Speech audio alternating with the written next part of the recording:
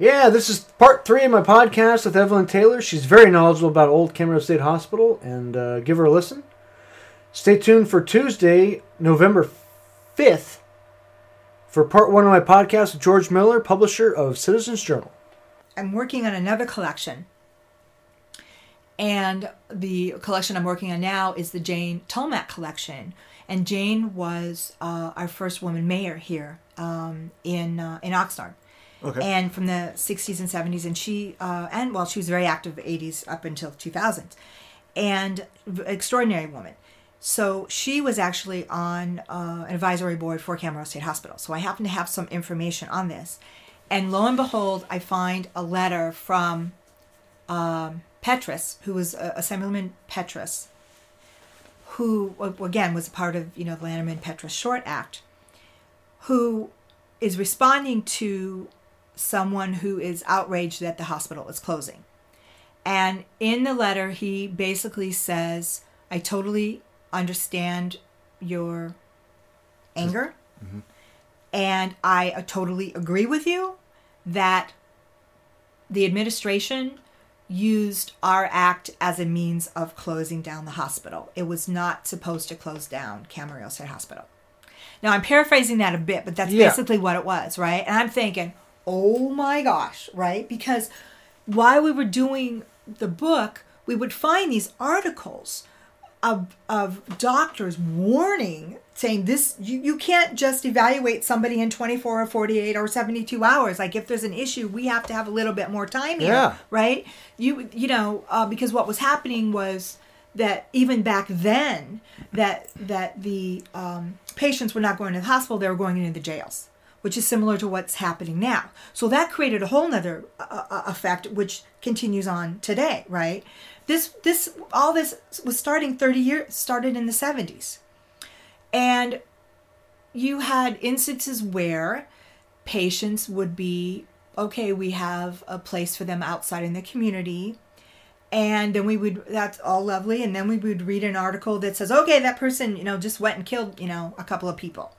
Because they shouldn't have been out there in the community, And it wasn't the hospital's fault. The hospital was really being forced to do this sort of thing.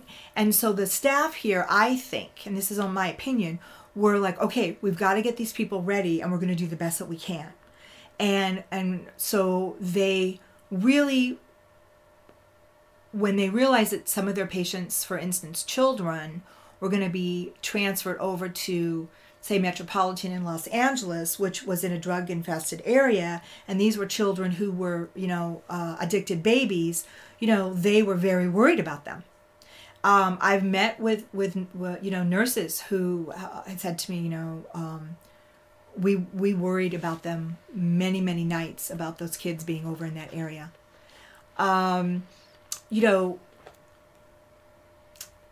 People blame Reagan for the closure of the hospital, both as governor, and as president. But it was a set of circumstances that, and this is just my opinion, it's all about finances. Right. So he had people saying to him, as the governor of California, well, we have a need for money for other areas, and we can put these people in other places, and they're going to be okay. This is just what we've been reading, right? I've not done any special investigative journalism on this. So, right. Well, you don't have any political legions here, anyways. No, and so that seems to me, from what my reading said, that's kind of like what was thought, because it looks like it started really in the 60s. And so then when, as president, when he said, okay, we're not, doing any more funding, the states on their own, then the states were really like, oh, we're going to we have issues. Right. And so you've got the money people who are saying, we don't have an amount of money. And especially, again, since laws have changed and the society at that time was really about getting people out of institutions, because there was that negative stereotype, and in some instances it's probably very valid, but there was that stereotype that the hospitals really had to fight, I think. And it was like it was a snowball that was just rolling downhill and was just getting bigger and bigger and bigger. And so in the end, all of these circumstances really led Camel Rail to close, despite a lot of people who on the outside in the community who were like, what, this isn't a good idea, and we don't have any way of taking care of our loved one or going to see them if they were transferred up north or transferred down south, and the parents say of a disabled person were elderly, they couldn't go see their child as often as they were able to. So it really tore on the heartstrings of so many people. And it was kind of like it happened, and I think that to this day there's the back and forth about whether or not it really should have closed or not. And I think that's good. I think it's a good discourse to have. It is. Anytime you always have to look at both sides of the coin. Opinion, I mean, whatever your opinion is, okay, I think this guy's guilty, but can at least hear the other side. I mean, that's just being balanced is all about. At least trying to be fair. Right.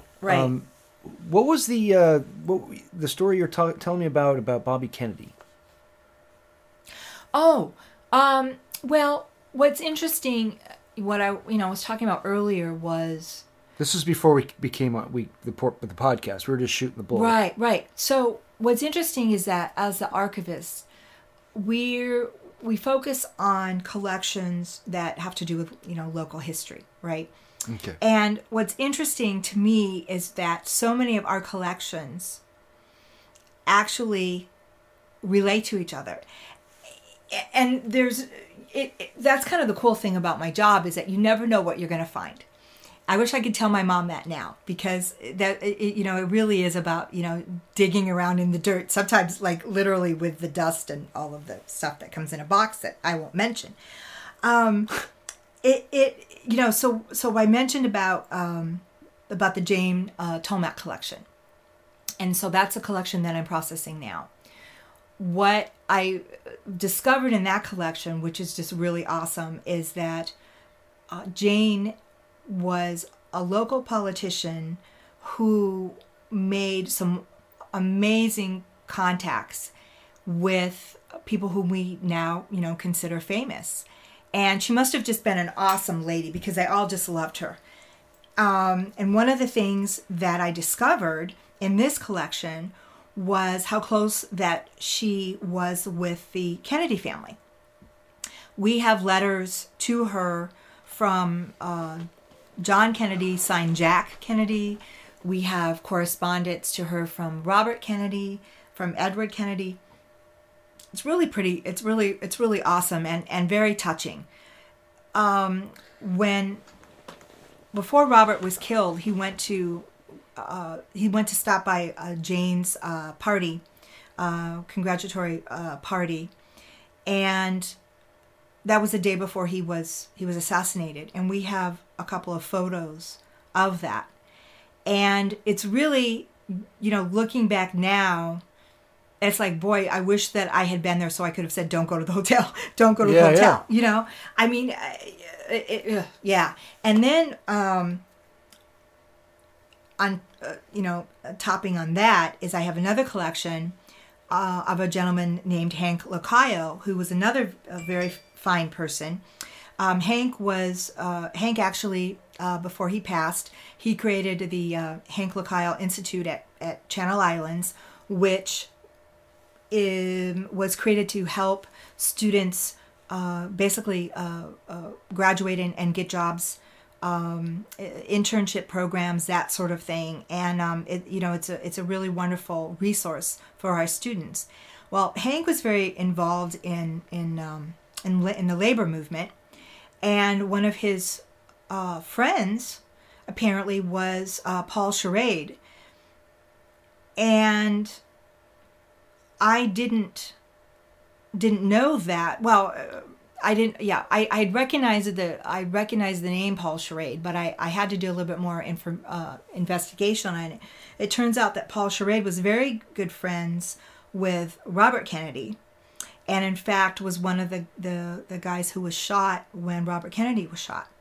And so when I Googled Paul Charade, it turns out that the reason why his name sounded so familiar was that he had been this strong proponent of the fact that Sirhan Sirhan wasn't the only gunman at the hotel that evening. So it is amazing that I have 3 collections that I got at very different time periods, very different individuals, and yet there's a very interesting theme that runs through that. And we have some, in the Jane Tomac collection, we have some awesome newspaper articles, documenting the Kennedys' visits to California. And, it's an era that I certainly don't really remember because I really wasn't born, or barely born then. And a lot of people, our students certainly don't remember.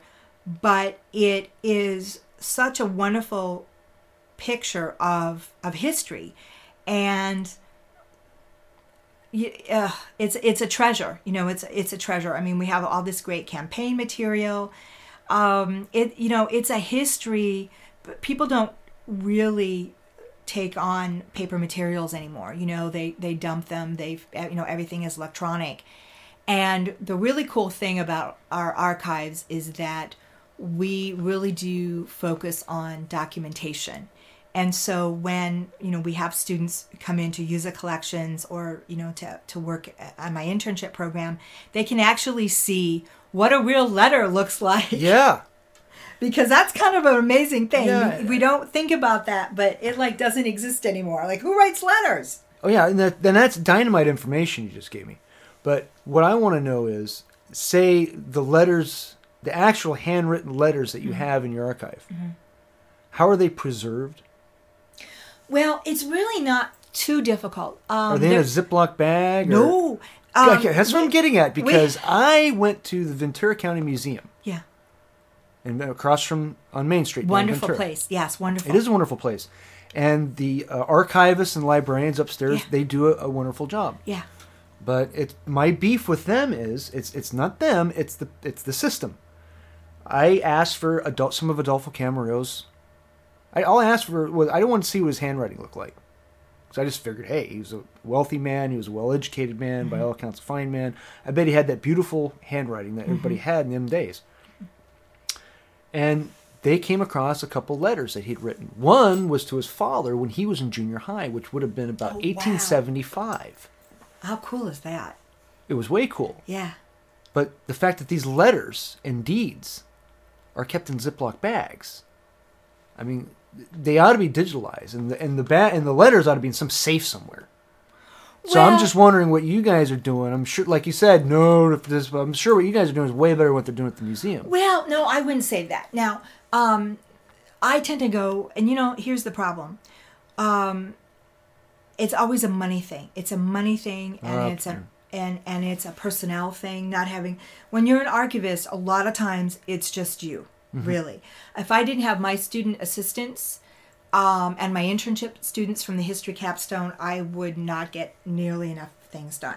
One of the wonderful things that the Lagomarcinos did for Channel Islands, the library and the archives, was that they gave us $1 million endowment. So with that endowment, I'm able to buy supplies that I need. These supplies are very expensive. The cheapest way to preserve anything is really acid-free paper and acid-free file folders. Those will handle most any sort of document, even a photograph, although there are special encasements for photographs. But you kind of pretty much have to do, what you have to work with. So if you're in lack of staff or you have a lack of money, you gotta really just do the best that you can. I find the easiest thing for me is the file folders and the acid-free paper. So we have the letters that we find, the documents that we find, we put them in acid-free paper or acid-free file folder. That works. Or I mean, it's as good a way as we can. Now there's cold storage, which is also a really nice thing. But that costs money. So you try to keep it, the temperature at with the humidity a little bit high just for the moisture, especially if you have photographs. Right, makes sense. But, again, you do the best that you can. That's all you can do. Well, being a historian and author, before we wrap it up here, I'm going to throw you a quick curveball. It's a fun curveball, and I'm sure you'll hit it out of the park. I have a question I like to ask my friends, and sometimes my guests, depending on what career that they have, whether historians or filmmakers or teachers or whatnot. My question to you is, if you could write a letter with an envelope, stamp, handwritten, and you could go back in time and just correspond by letter with anybody in history, who would it be?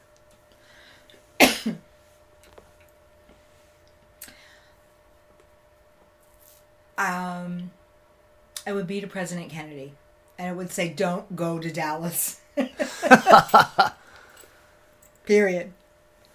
Perfect. I'm not sure who I'd write. I think I'd be writing to Bonnie and Clyde. Or Why? John Dillinger. What would you say? Don't do it. They've already done it. Step away from the gun. They've already done it. They're already done what they've done. They're already wanted. But I would like to ask questions like, why? And what's it like living in a 32 Ford for a year and a half on the run, exchanging, writing letters and put them in a Coke bottle and giving it to your cousin, who gives it to another cousin, gives it to your dad. What was the weather like? I mean, driving around a Ford in them days wasn't like in severe weather in the Midwest and Texas. Them cars leaked. I mean, it was not a pleasant experience, even for a couple of youngsters like that. They're only like 23, 22 years old. But that's probably who I'd correspond with. I'd start off there. Maybe Dillinger. I mean, he broke out of jail with a toy gun. But anyway. Yeah, you have to think. Okay, so now, would you have done? You could ask them. So, knowing all this now, would you have done what Do you accept the consequences? That's always a question. Is that right? What would you have still done it? Yeah, or get in the mind. I mean, it takes a special person to buy a BAR and saw it off, so you can literally don't have to get out of your car, your 34, and shoot it. I mean, it takes a special mindset. Yeah. Someone like that's extremely competitive. Yeah. And I just like to talk to them. There's something about the seedy, the edgy, that makes me interested in corresponding with them like that. But that's a really cool thing about, history. That there's an aspect for everyone. And, the thing about history, too, is that, and I always compare history to science, and people are like, why do you do that? What? And why I do that is because we only know what we know when we know it. Right. So we're continually finding science evolves. You're right. It's from one day to the next. There's a new discovery. The history the same way, right? And so one of the things that and again going back to the hospital, when people students especially when we'll talk about the hospital and the various treatments that we discussed and I'll say to them, well, here's the thing, and this is again just my perspective, but we look back today at the 70s and how that they treated cancer, and we're open mouthed like, what they what? And what I the said hell? Right, and 30 years from now they're going to go back and they're going to look at the way that we're doing it now, and they're like, they did what? That was inhumane. That, what was the matter with those people? That was vicious.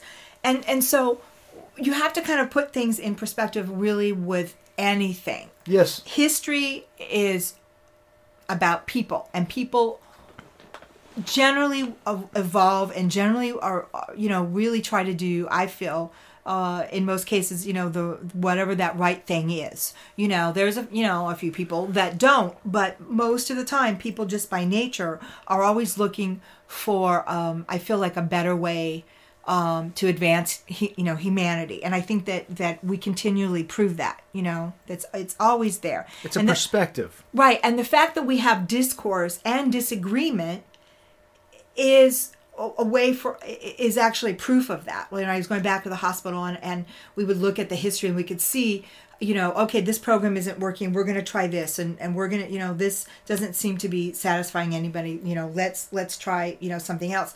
That's the whole point about history. That's really what history is about consistently and constantly moving along. Yeah. And again, sometimes it's a step back, but it's a learning process. And we always, just by humans and by our nature, we really just try to learn by our mistakes. And that's pretty much, for survival, but also for really the betterment of human beings. And I think that's why I really feel that, history is really a science in and of itself, because it's always about what we've discovered, the next day. Yeah. It's not the past. It's really what it's about coming up tomorrow. Is the future. Really, that's our history. It's our future. Well, that's fantastic.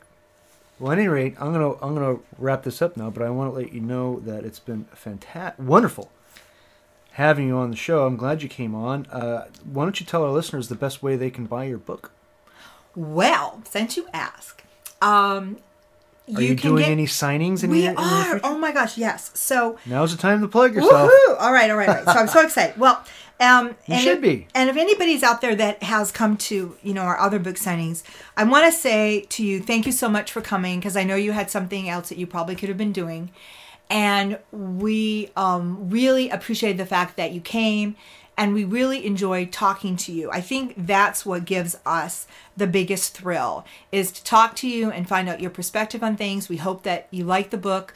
One of the things that we really tried to do was make sure that we got everything as correct as possible, because I didn't want somebody coming back to me and going, well, you got this wrong, and then I would, never sleep at night again. So we hope that, you really enjoyed the book, and I love trivia. So I really tried to put, bits and pieces of interesting information in the book, so you weren't bored. I love trivia too. Right. I mean, and you know what? It was a project that we both put our love in. Let me tell you, it was really a work of love and appreciation for the staff and for the patients of Camarillo, and for the communities that were involved in Camarillo. I have a book signing that's coming. 2 book signings that are going to be coming up in September. One is on the 14th, Saturday the 14th, from noon to 4, and that's actually going to be at Cal State Channel Islands at the bookstore, at the Cove Bookstore. So I'm really excited, and I think that's kind of cool that that we're having the book signing at the place where we're writing about, and the Cove has just been really awesome, and we're going to do a book signing there. And then the following Saturday, it's going to be at the Barnes & Noble in Ventura. So you can always contact me via email. My email address at work is evelyn.taylor@csuci.edu. And if you don't remember that, you can always go to the library website and look me up that way. I'm always happy to do an interview or oral history with you if you're willing, so that we have this information, that we can preserve it for our students and for our community members. I would love to hear from you. And any other thoughts or comments, please get a hold of me, and I just hope that you guys can come out and take a look at the book, and I hope that you really enjoy it, because we really wanted to celebrate Camarillo State Hospital and the people who were involved, and we hope that we did that. So thank you.